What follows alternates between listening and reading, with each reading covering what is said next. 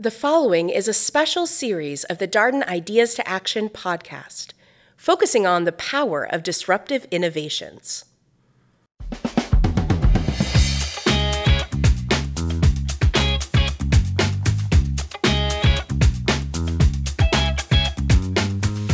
Good Disruption, a lively discussion between UVA Darden School of Business professors Yael Grushka-Cocaine and Mike Lennox on cutting-edge technologies and practices that are challenging the status quo.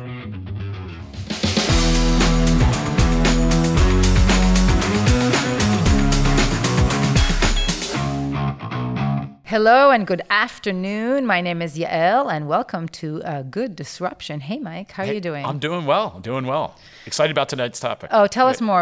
I know that you're very passionate about it. I'm excited to see you this passionate about it. What are we talking about Well, today? really, our researcher, Becky, is the most passionate about this. But the topic is clean meat, which is a reference to lab-grown beef or other types of meats. And if that sounds, I don't know, science fiction, I'm here to tell you that this is becoming more and more of a reality. But before we jump in, I want to talk about something completely unrelated, which is continuing my push to how we can popularize our podcast. Okay, good. What's your latest idea? So Get the cows to hum it in the field? Oh, I like that. That actually wasn't where I was going. But I was thinking about how I made a reference to Jason Bateman being my doppelganger in a previous session. And it made me thinking about doppelgangers in a podcast world.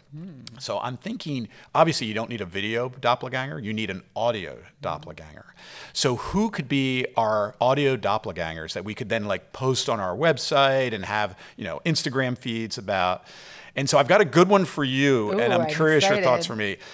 The one I have for you is in some ways way too obvious and reflects my complete lack of knowledge of Israeli celebrities. Okay, good. So I'm going with Gal Gadot. Oh, that's good. I'll take that as a You compliment. got the Yes, Israeli yes, accent. It really, yes, that yes. works. So I don't know where in the world you'd go for me that is a hard on my one. audio doppelganger. I'm going to have to work on that. You're going to have to think about that I'm going to one? have to think about that one. Okay. Yeah. Okay. Okay, Not like good. James Earl Jones or I don't know. Yeah, my voice isn't that deep. The Rock would be cool. The Rock? Yeah. He is. He shows up in Charlottesville from time to time. He does. He does have a house here. Yeah, So yeah. maybe But we can work on He that. doesn't have the same accent. All right. So. Well, we're going to get Mark Wahlberg in here, and we're going to get The Rock That's in really here who you on want. our Yes, on our okay, podcast. I love it. But I digress. Should we talk about clean meat? Yeah, tell me about clean meat. What is it that fascinates Becky so much?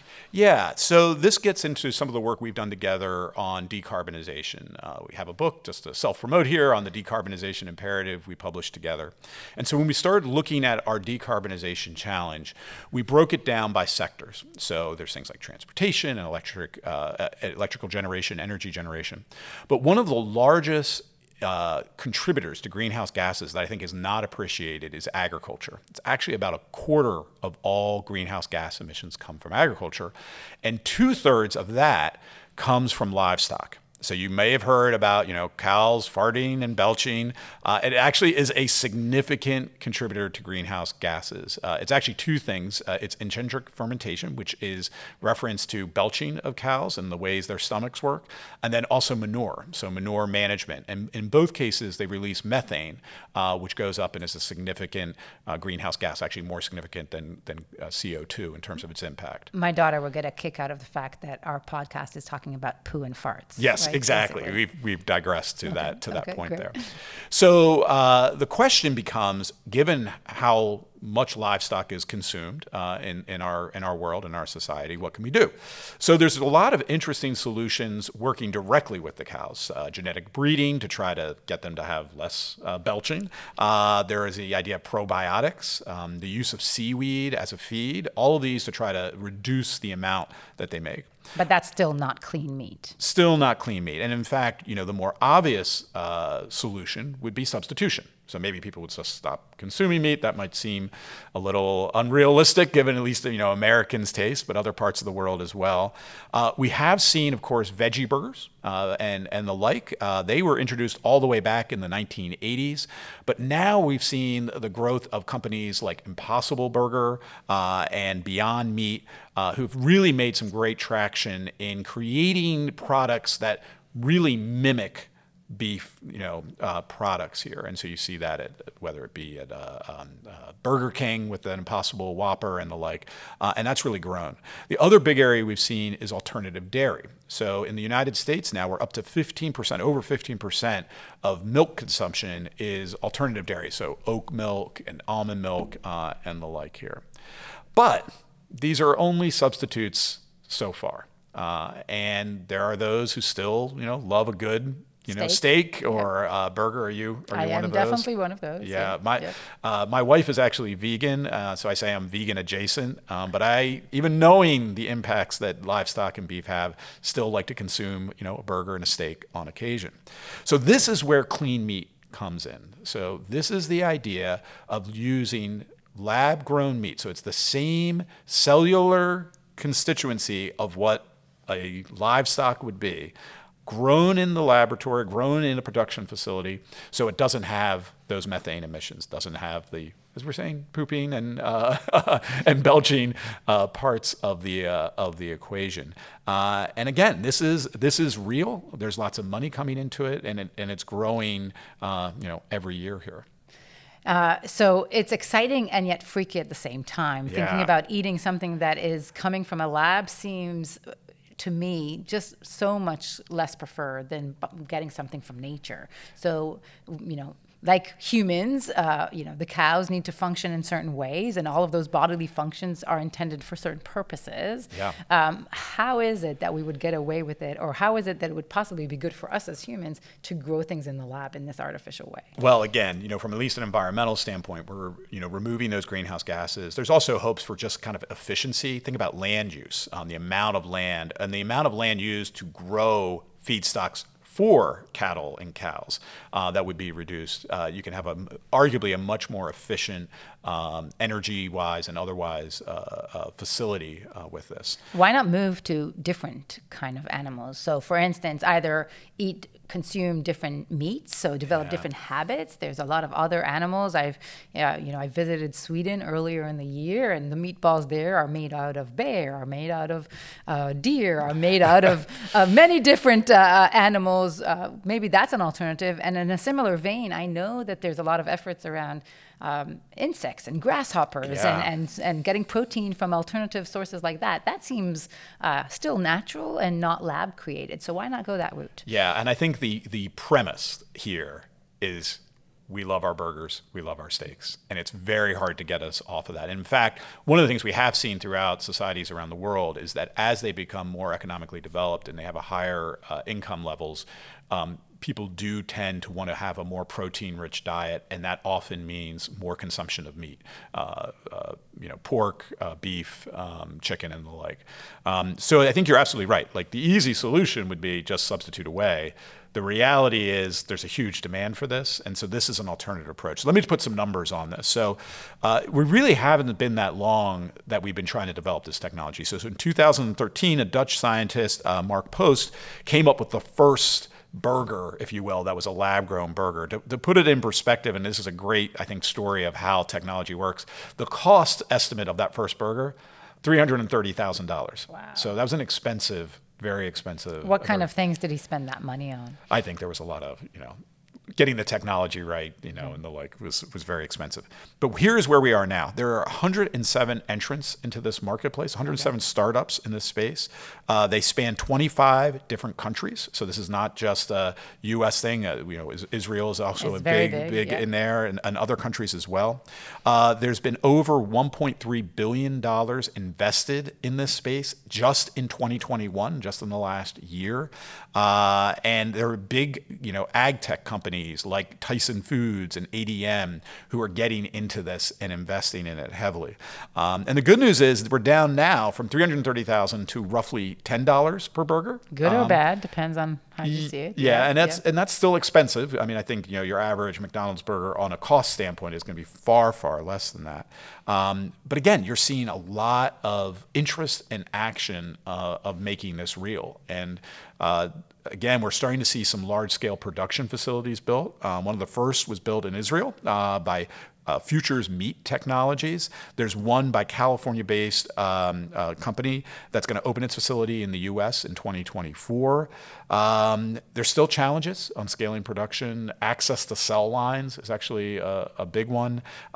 There's regulation to worry about here. The only country / city that has approved the sale of lab-grown meat is Singapore. So you can go to Singapore and get your lab-grown burger at this point. At the supermarket? I'm not sure it's at the supermarket or like a high-end restaurant there.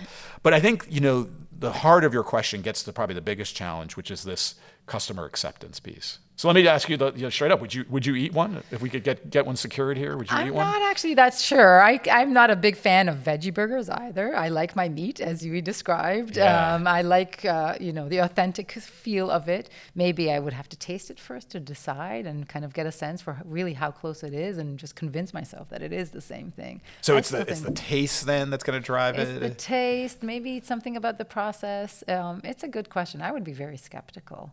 But maybe it's partly because I'm unaware. So can you describe a little bit more the process? Like, how do these beef burgers get created? How does this meat get created? And well, now you're getting way beyond my technical expertise here. I envision some clean room lab with people walking around with little Petri dishes, and I don't know, magic happens and out comes the meat. Actually, there. As often is the case with technology, science fiction portrayals of these things.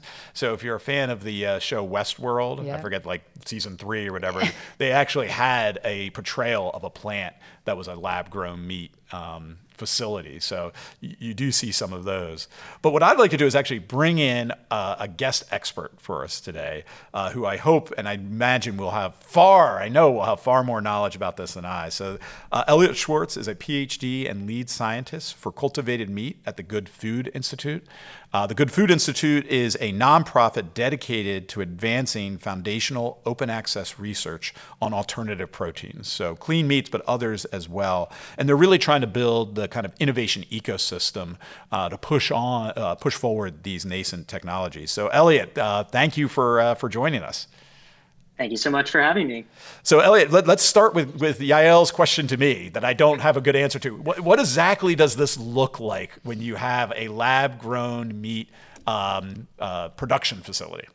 As you explained, Mike, lab-grown, or what our preferred term is cultivated meat or cultured meat, the exact nomenclature is still being worked out, is indeed genuine animal meat that comes directly by cultivating animal cells rather than growing an entire animal itself. So the process generally begins by taking a small biopsy from a living animal or an animal that was recently slaughtered, where those cells can actually be viable and taken back to the lab. You can select for the type of cell that you want. So for instance, if you're making fat, you might take a fat biopsy, or if you're making muscle and meat, you'd take a muscle biopsy. Those cells can be selected for their ability to grow in certain conditions, typically in a medium that is composed of the things that cells need to survive: sugars, amino acids, vitamins, etc. And those cells are grown in a consecutive scale-up process in what's called a bioreactor, or more colloquially known as a cultivator. So think similar to a brewery in a stainless steel vessel. That's generally the sort of format or vision that these companies are going for. And those cells will be cultured at large scale. So you grow a lot of them in these vessels, and then eventually differentiate or transfer those cells into the principal components of meat. So muscle, fat, connective tissue that can form a variety of final products. So that's the general process, but happy to dive into any of those aspects a little deeper. I'm curious about your metaphor here for like a brewery, because again, I went into it thinking more of like a clean room that you might see in a semiconductor plant.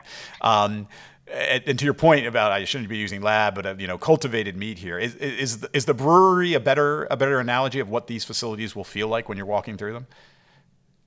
Yeah, that's correct. So I think at the end of the day, this is food production. And we haven't necessarily grown animal cells in a fully food production environment, but we do fermentation like beer production or recombinant protein production for food and medicine in these sorts of environments. And so the vision there is really to make it look and feel like a brewery. In fact, some of the companies that you mentioned that have some of these pilot scale facilities opening in the Bay Area, they actually have windows in their facilities so that you can actually peer through the window and see how your meat is made. And I think a lot of companies really, put a lot of emphasis on that transparency compared to conventional meat production as a way to win over the consumer, to have them really up close to the production itself. So thank you, Elliot, for sharing your knowledge. This is fascinating stuff. And, I'm a big fan of David Attenborough and all his shows on TV, the nature shows. Are you familiar with those? Absolutely, yes. So, he's a brilliant presenter. And what would his take be? Does this mess around with our natural, evolutionary perspective on the world around us and the food chain and the biology?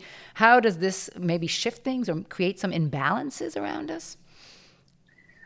Well, I think I would argue on the contrary, that actually our conventional way of meat production has resulted in a lot of environmental imbalances.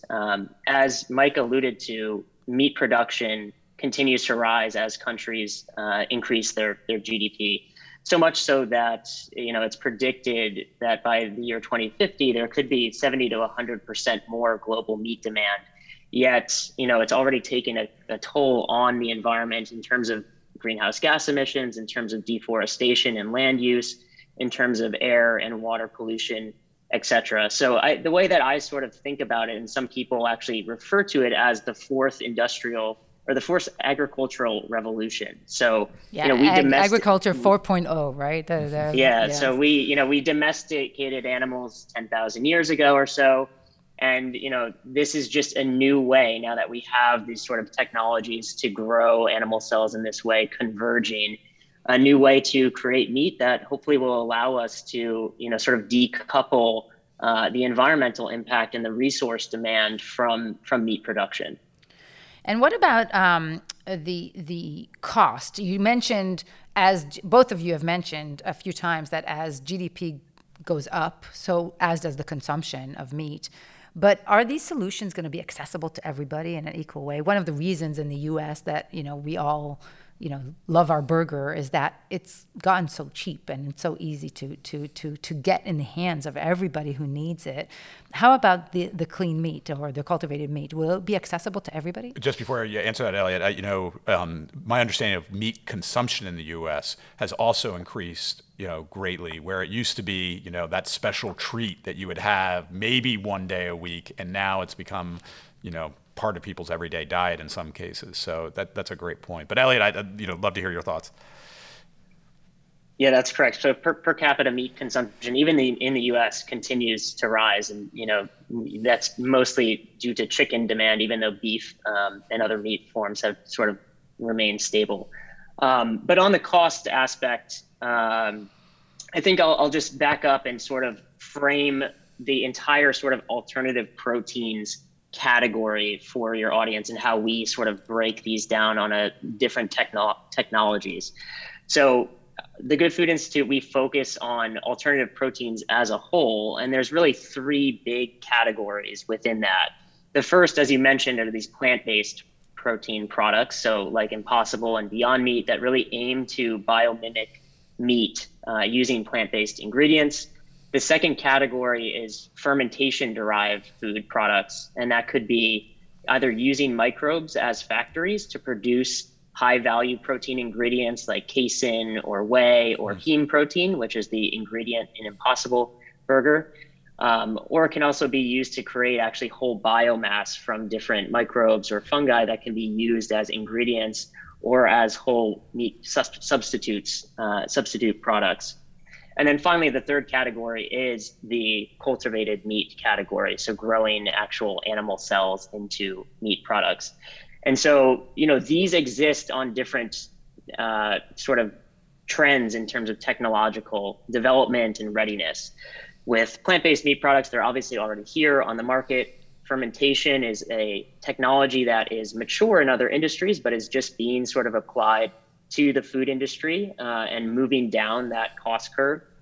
And then cultivated meat is sort of newer. And so it comes at a higher cost. And that cost is still indeed quite high. So Mike, you mentioned, I think, a $10 burger.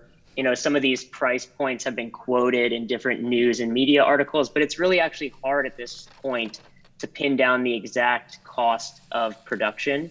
And a reason for that is that it's still very early in development. It's a very nascent industry. These sorts of pilot scale facilities are really still the test beds for enabling the scale up of the technology.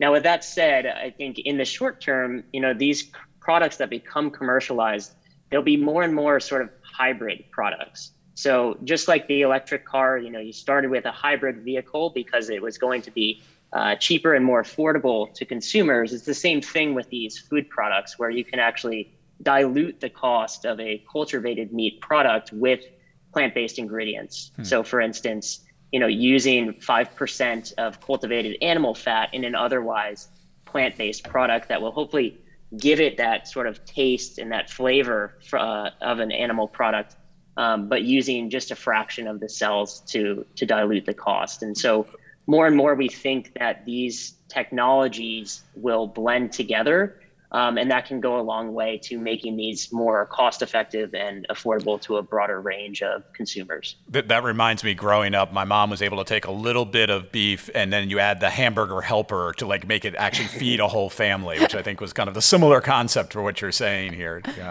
Exactly. What about these alternative sources of protein? I mean, I brought up the grasshoppers kind of tongue in cheek, but it's like a company out of Israel that spoke to our students the other day around generating enough a little bit of protein from grasshoppers is enough to kind of fuel people for like a day. I think it's like the protein per acre is yes. like huge, much greater magnitude than what you could grow. Yeah, what you get from like chicken and stuff. Yeah. How does that fit in the equation here, Elliot?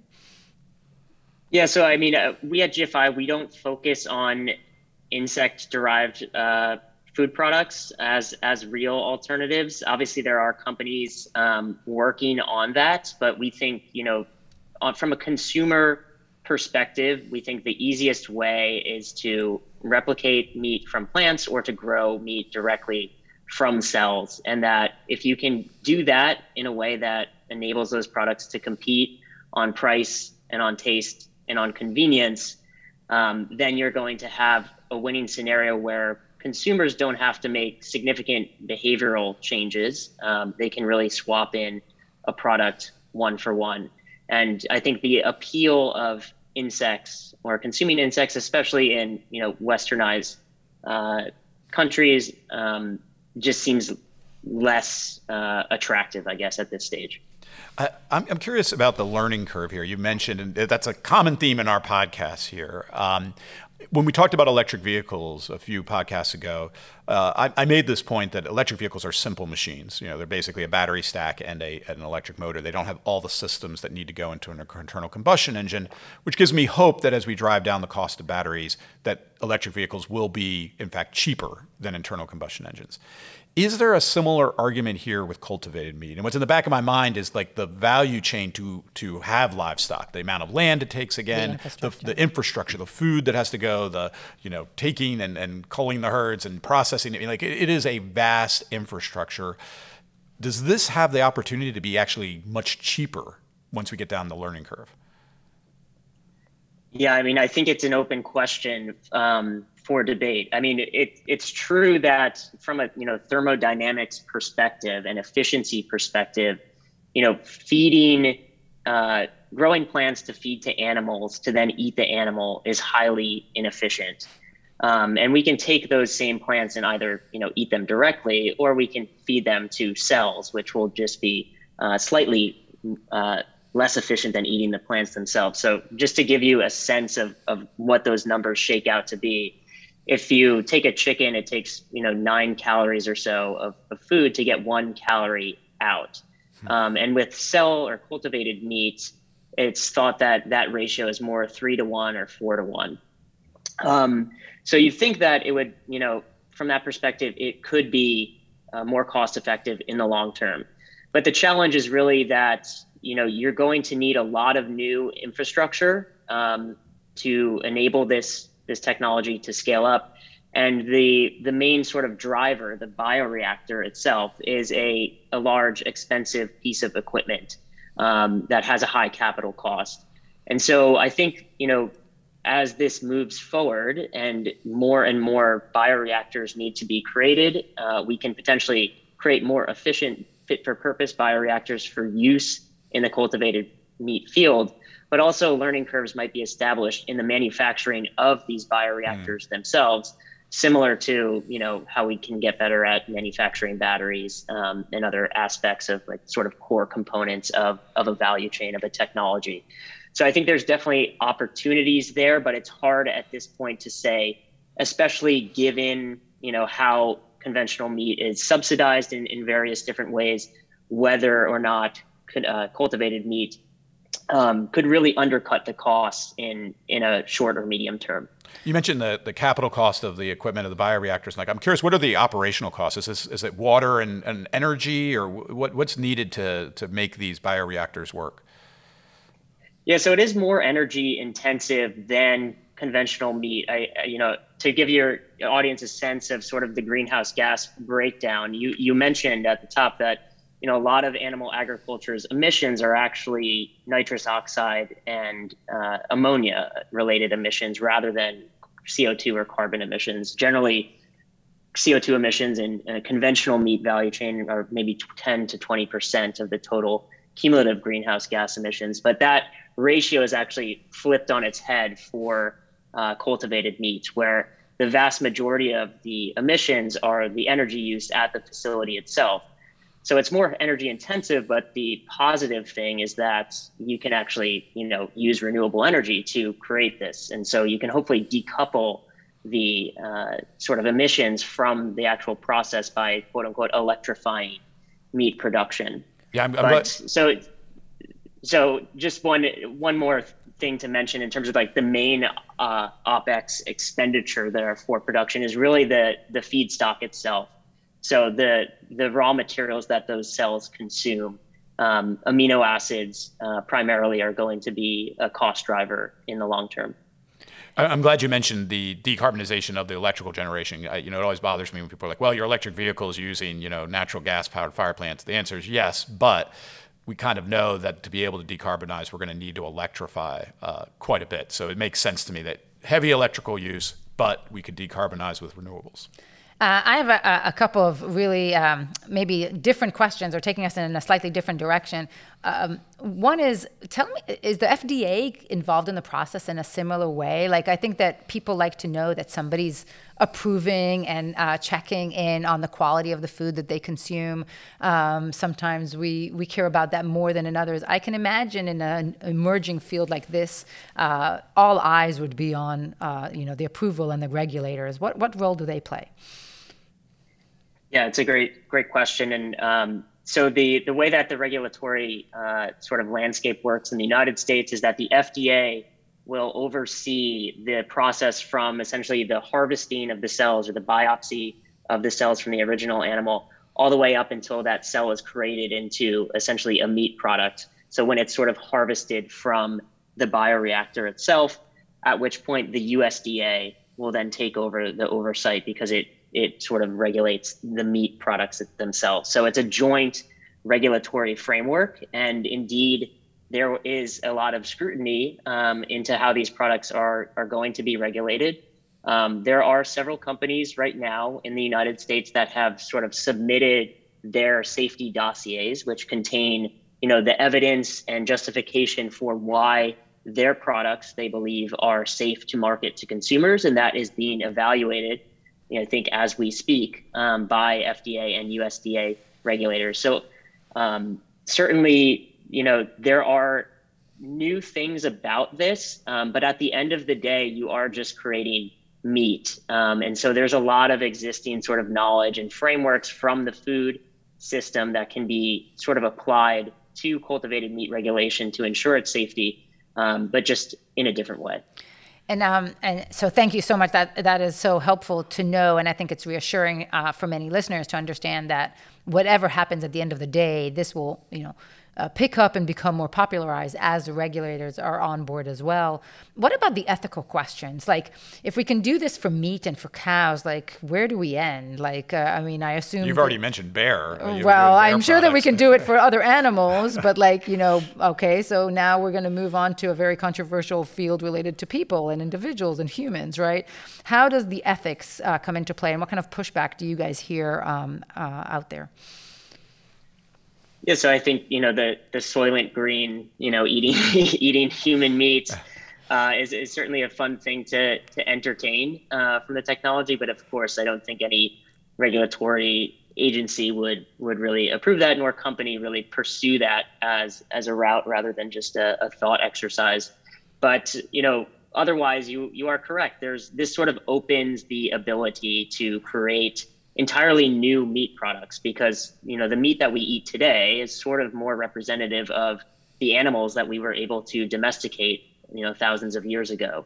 They're not necessarily the tastiest animals, or the ones that people would enjoy eating if they were given more choices. So there actually are some companies in the sector that are exploring more sort of production of exotic meats through this process, or combining different aspects of a animal product together. So for instance, why not have a burger with duck fat in it if we can use duck fat as an ingredient in whatever we'd like? So really the whole spectrum of animal products can be created using cells. And this extends not just to meat, but also to milk products. So you can actually grow milk using mammary cells from different mammals. There are companies working on that for both human and animal milk products. And then you can create other sort of agricultural products. People are applying this to grow cocoa cells to create, chocolate products, or keratin to replace rhino horn on the market. All of these sort of ideas, like if it comes from an animal, you can apply this technology in this way to replace it. I might be able to get behind chocolate meat. I'm a big chocolate fan. I don't know. I'm still trying to process. I was going to say it gives a whole other meaning to the turducken idea. Right? Just because there's a new movie out in the Jurassic Park franchise here, is it feasible that you could resurrect like a woolly mammoth burger, or dare I say a T-Rex burger, or is that just in the realm of science fiction? That's where you need the biopsy, right? I was listening. The biopsy. Well, that's why I'm asking. Right, exactly. But, it's the wax that had kept the mosquito that had built, bit the. There was actually an April Fool's article of a company that came out that allegedly raised $100 million to make mammoth meat. But yeah, it was an April Fool's joke, and unfortunately, there's no bank of sort of viable mammoth cells. But if there were, one could potentially do that. Elliot, I know that you've kind of listened to one of our episodes before, and you know that at some point in the conversation, we turn to the question of good disruption, bad disruption, or no disruption. We've heard a lot about the good. We've heard some concerns, but like if you were to say what might make people feel like this is a bad disruption, what would be the main things on their list?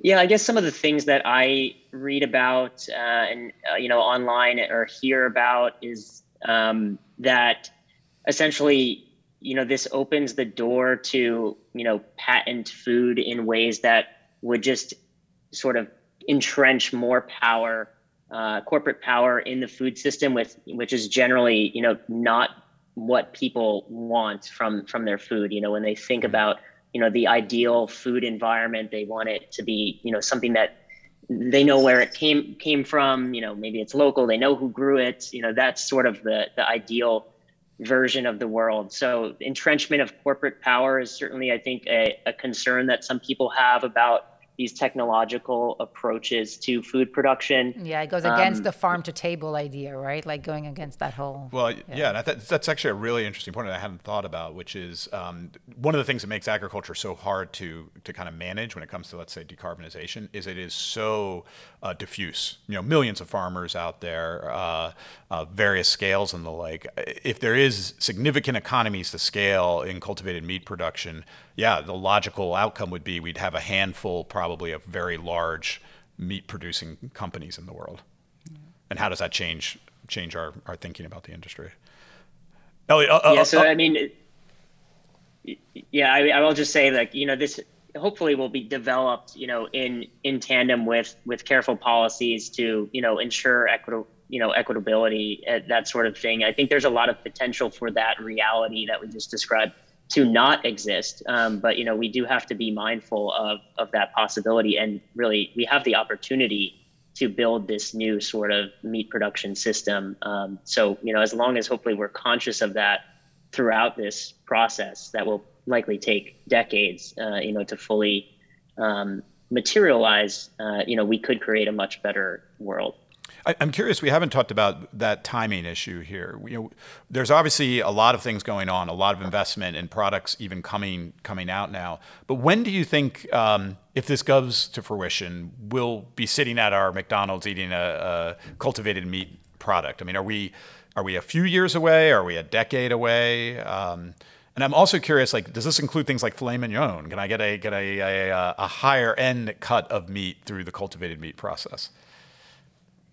Yeah, so I'll take your second question first. And I think, obviously the end goal is to create the whole spectrum of meat products. But as you might imagine, creating a fully marbled steak is a harder task than creating a chicken nugget. Mm-hmm. So I think generally the unstructured types of products are the things that we see onto market first. And that is the case in Singapore, where the product is a chicken nugget, which is composed of, by the way, 70% animal cells and 30% plant ingredients. So it is a hybrid product, the one that's currently for sale. In terms of, expectations for consumers, I think, the facilities that are being built before you described as large scale, but I'd actually say that, they're really small scale when you think about it on the food system. So their output is somewhere in the, hundreds of thousands of pounds per year. And we consume as a global society, over 350 million metric tons of meat products per year, not even counting seafood. So, we have a long ways to go to scale up to the, food production sorts of levels. But what consumers can expect in the short term is that these facilities, these smaller facilities that are opening now, will really coincide with small scale commercial releases that can, serve a couple of restaurants. Maybe, by the end of this decade, start to enter into higher end retail, grocery stores and things like that. But there is, challenges into scaling from a scientific perspective that I think will need to be solved before you're really buying a fully cultivated meat burger at your McDonald's, for instance. So let's get back to our big question to wrap up here. Elliot. Good disruption, bad disruption, no disruption. Well, I'm a little biased, but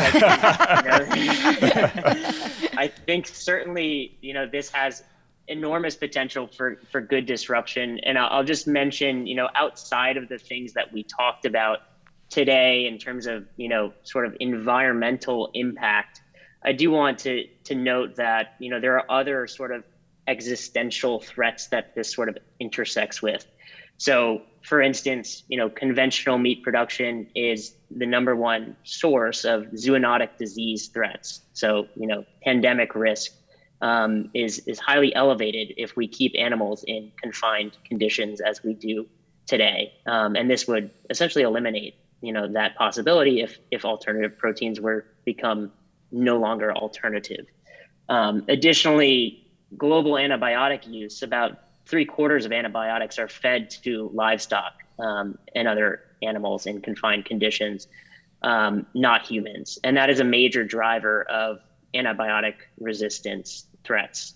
And actually, contrary to sometimes what people believe, you don't actually need to use any antibiotics in the production of cultivated beet or any other alternative protein.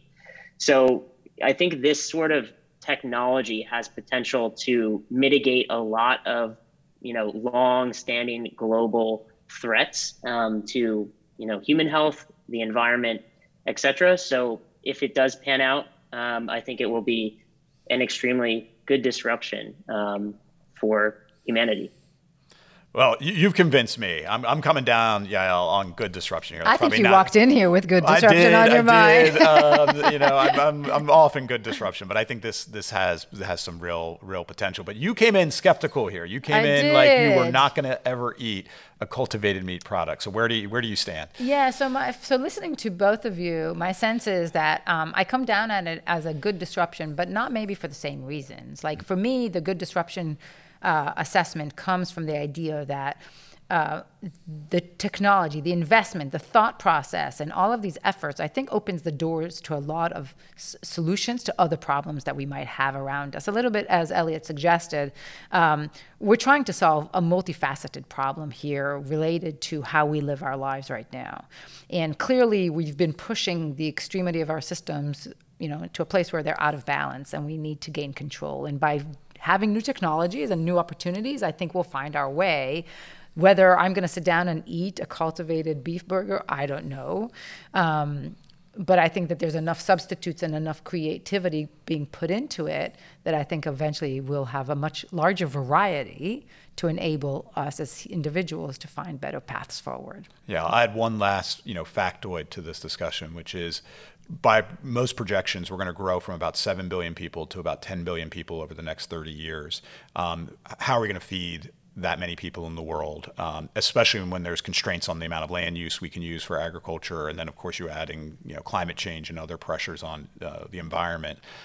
We need a fourth agricultural revolution, as Elliot suggested, and perhaps this is it. We need to change our habits too, and we need to be more aware of the shortcomings of our decisions, for sure. Yeah, absolutely. Yeah. Well, thank you, Elliot, for joining us today. Really appreciated your expertise. As always, thank you to Gary, our producer, and to Becky, our cultivated meat enthusiast and also researcher extraordinaire. Thank you for joining us on this episode of Good Disruption.